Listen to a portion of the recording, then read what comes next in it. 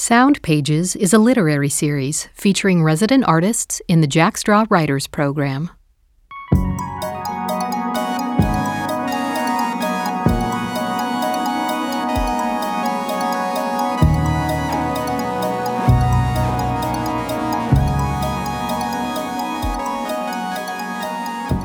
Here's a question. Is the body swallowed in fabric to hide or to hold it? This program features the work of 2021 writer Abby Polikoff. In the first half, you'll hear her conversation with curator E.J. Koh.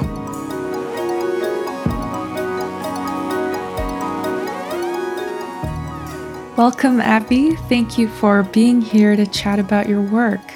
Can you tell us about your Jack Straw project? Sure. Hi, EJ. I am working on a collection of poems that is a womaning. It's a reclaiming of agency and voice, and often using an eco-poetic lens, so using a lot of nature, a lot of landscape to describe and capture an experience of becoming. It's so great to hear you speak about reclaiming agency, reclaiming voice and power as a woman. Can you tell us a bit more about it? I think in so many ways, my experience of being a woman and being a body, I really first learned how to do that through the expectations that were put on me by other people, whether that's society, whether that's other people in my life. And I've been on a journey in the past few years, especially to really figure out what that means for me and who I am, and how to respect myself and how to respect my body and how to be a woman, if that's a word that I'm claiming for myself. So I've been kind of teasing out that journey through poems and, I guess working to see what it means on the page as well as in my own practice. That's really amazing to hear about the theme and the subject of being and holding space as a woman. And another part of your work, I'm struck by the sound, the rhythm, the musicality of your work. And how does sound function? I feel like sound is so important. And with Jack Straw's training of working with sound and audio was really important to me, because I do feel like sound is so important across the course of a poem. It creates its own landscape in addition to semantic meaning. And where you have breaks in breath, where you have alliteration or assonance, the tools of language and the texture of language contributes, I think, its own experience alongside the meanings of the words themselves. It's almost like that sound is also a part of that voice being reclaimed for women, and being in a woman's body. I'd love to hear how you see that relationship between voice and sound, the way we talked about, and sort of the everyday life of a woman, how that plays into just the everyday. I've been thinking about this too, in the presence of, woman in presence of other people, right? When you're in relation to each other, or even just talking with yourself, you have volume, you have speed, you have breath, you have rhythm. You have these tools to communicate emotion and feeling, and you can say certain things and use different words to say them and have a completely different tonal impact. And I think that this attention to word choice, and not just nuance of meaning, but also nuance of sound, can change an experience. It can change a relationship. It can change how you're perceived and how you're responded to. And I think in many ways, women in today's world, and of course I can't speak for everyone, but there's so much attention to gender dynamic and a need to reclaim space as a woman in any sort of situation. And I think for me, thinking about this musicality or this attention in poems is almost a way for me to practice what I feel like I need to be doing in my own life.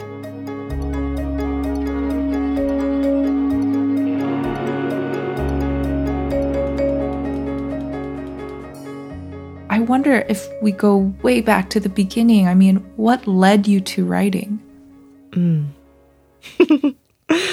I mean, it was always a really great interior space. I feel like, in elementary school, I always loved the creative writing projects when you get to write a poem or, write a story.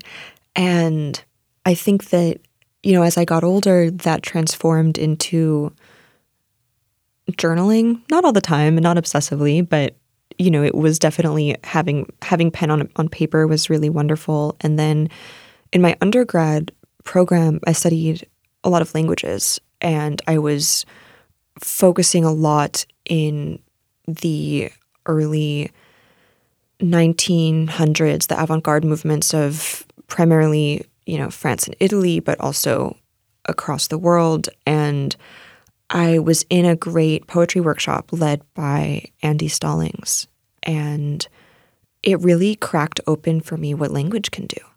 And it gave me room to play in a way that I hadn't really played with language before. And I think that was when I started to find my way into poems and into poetry and put me more on the path that I'm currently exploring. I'd love to hear more about, what are the languages you studied? How does learning a language, how did that affect how you wrote poetry, how you approach poetry? I studied for years in elementary school, and then through high school and college, I learned French. And then I also learned Italian as well, and have studied both of those. And I think that, I hadn't really thought about this before, but each of those languages sits in a different place in the mouth, right? Italian sits really wide. You're always smiling when you're speaking. And French often sits almost at either end. It sits really towards the front of the mouth or like along the way back, but it doesn't really sit. And then English is kind of like on like the top of the palate.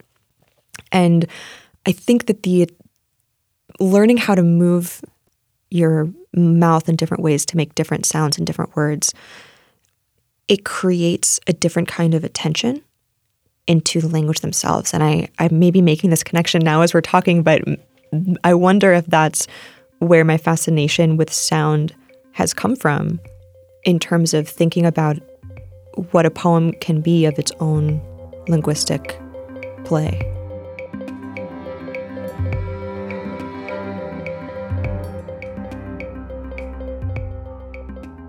I was thinking about what home means and what it means to have home. And I was thinking about, what that ideal space is and what that feeling is of knowing that you have a home of yours. And I think I was kind of finding my way into that experience through the language of this and through the different ways of approaching it, through wind, through earth.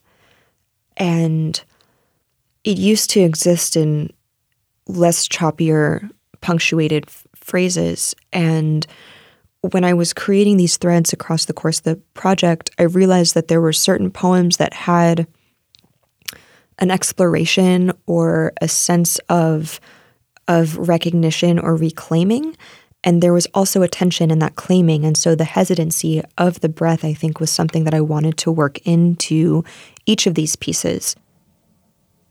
I love what you say about the breath and also the sort of stalling I hear when you read. It's sort of the start and stop, and the way it sort of dictates the way we move and understand the language of home as something accumulating. And I really love what you said about this being a way to think about home and language as a way to get there. And I'd love to ask you about your work in the literary community. I feel like you have been such a presence sort of throughout and across several communities here in Seattle. Can you tell me about that? Thank you. Yeah, I think community is so important, and I feel like especially in the literary world, that reciprocity and that generosity, I think, is so important. I mean, I'm here and I'm, writing poems sometimes and trying to, be a part of this world, both as a writer, but I think it also, for me to take up space as a writer in this community, I also want to be able to open up space for other writers. So I help, run events for open books, to kind of let people have these spaces to share their own work. I also serve as the managing editor for Poetry Northwest Editions, so helping writers have space for their poems and for their books, and finding ways to both give, if not as much, but more than what I hope to receive from the poetry world, I think is a really important balance for me to embrace and to work towards. How do you see the literary community, the literary life of Seattle moving ahead? What do the next 10 years look like? We have the UNESCO designation, and there's a big call for diversity, and I do feel like people are coming together and responding. I mean, I can't presume to really know what the future holds, but I think of the current moment where we're in, and I think that the literary community, not just in Seattle, but around the world, is really at a reckoning. I think that we have the opportunity to recognize the fact that in ways in which the community has wanted to be a community for everyone, it hasn't. And there are people who have been harmed and hurt. And I think that there is a real moment that we're all kind of looking at ourselves and figuring out what that next step looks like. But I think that at the same time, there are a lot of folks who really do want to do that work and really want to make it a space for everyone who wants to be a part of it. And I think that that is a really powerful sign. And I think, not just Seattle's community, but I think, across the country, across the world, I hope that things are changing. And I can't necessarily identify the speed of that change, but I feel like there is a collective consciousness that is facing itself right now.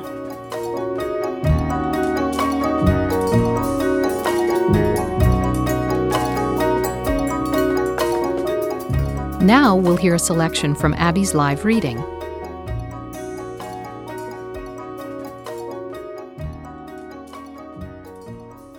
Cross your legs, uncross your legs. Cross your legs, uncross your legs. Cross your legs, uncross your legs. Sit still and say hello.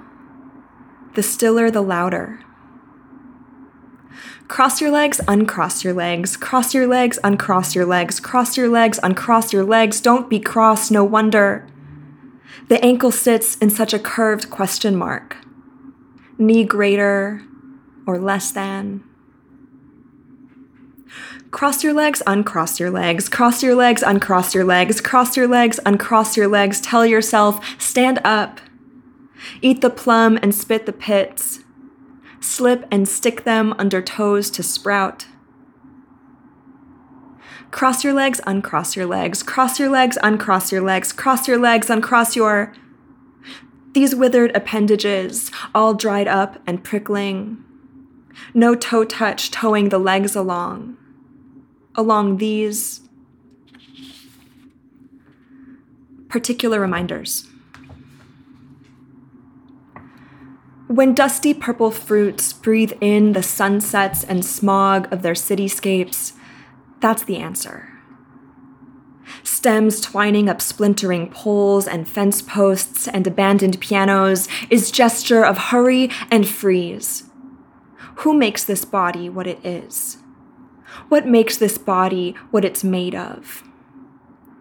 Is question of record and fist and pluck and palm and squeeze and pluck and skip and ooze. With such silhouettes, what gets left when lights enter the room? Their bursted juices all over an unsuspecting wrist. All over city corners. Stretch, hold, hurry. Veins vine a map of smoke and defiance, throats in yellow light. Flick away dust from the skin you've seen before. Unbidden orbits, the body wrapped and unwrapped. The body frozen in its glassy musics. It's not a question of streets or piano keys. It's not a question to fill veins with feathers. And wrapped and unwrapped. When these wrappings strip themselves into collage of gummed muscle, merrily melting into pinking bone, here's a question. Is the body swallowed in fabric to hide or to hold it? Along the fence line, the headiness of plums, in shadow in recline. Lean into it. Intertwine vines like veins, like chain link on the backs of the hands. To hold hands to themselves, keep them hidden. To breathe, keep lungs taut and trembling. To hurry, to freeze.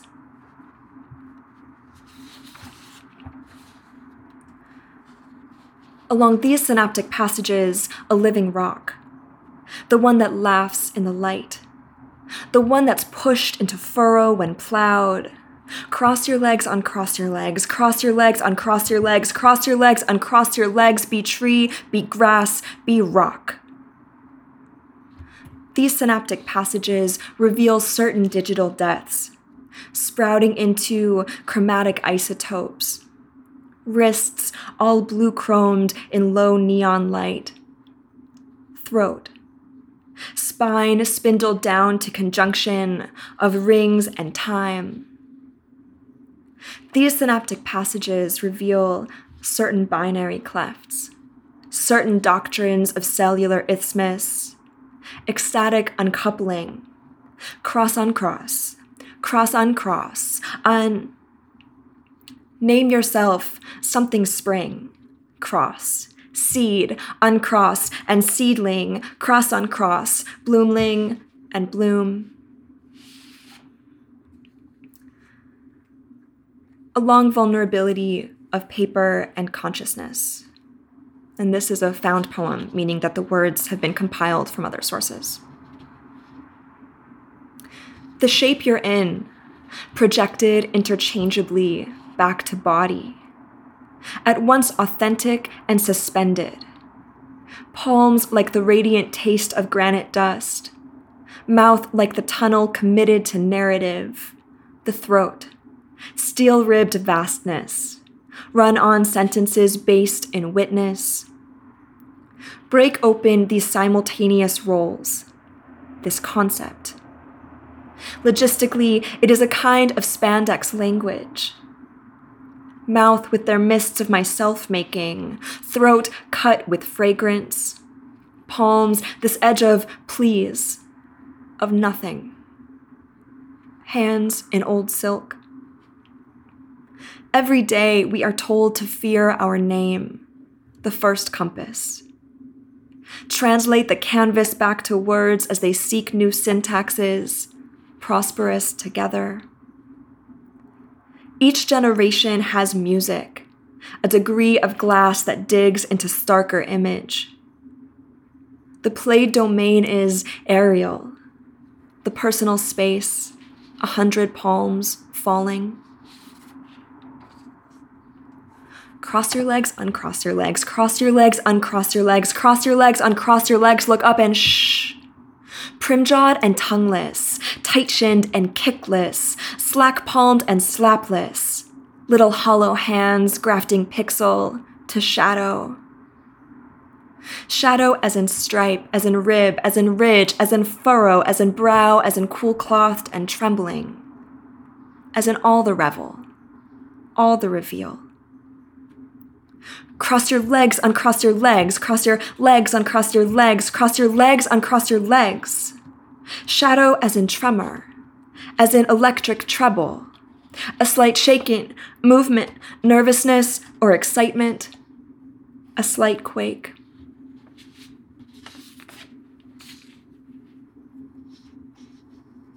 To live in ignorance is exactly what?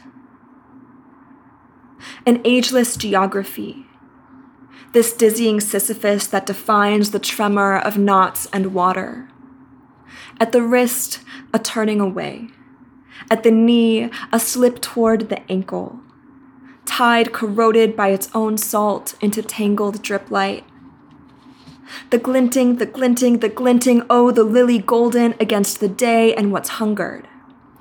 Against the birch-hymned absence shorn of breath and bismuth.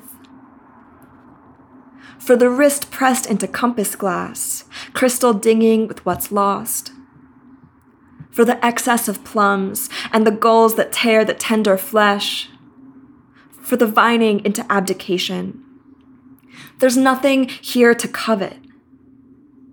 Of what's been asked across the oscillating apps, across the edge of synapse, which question is the one to strain? All strung out in axes, asp and aspen both sense the same direction.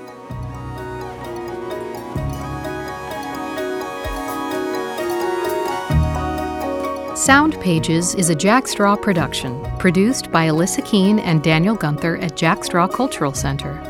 Our recording engineers are Daniel Gunther, Joel Maddox, and Ayesha Ubiatilaka.